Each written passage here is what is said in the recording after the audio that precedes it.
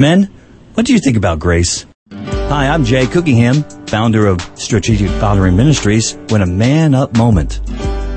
Grace is much more than a nice prayer that we pray over dinner. Listen to this verse about grace in Romans 3:24. And all are justified freely by His grace through the redemption that came by Christ Jesus.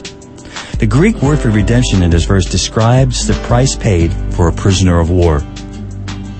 Because of grace, we are all former POWs. Men don't usually think much about grace, but it's a strength that we should exercise.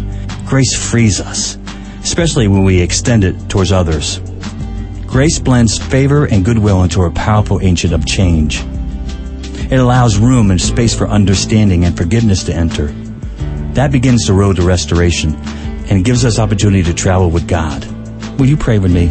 Father, I thank you for grace. I know it's a gift, something I did not or could not earn. I love the way it frees me to be more yours. I love how it changes me and invites me into your presence. Help me walk in your grace and give it freely towards others. Amen. God bless you. We'll see you next time. Meanwhile, please visit me at strategicfathering.com.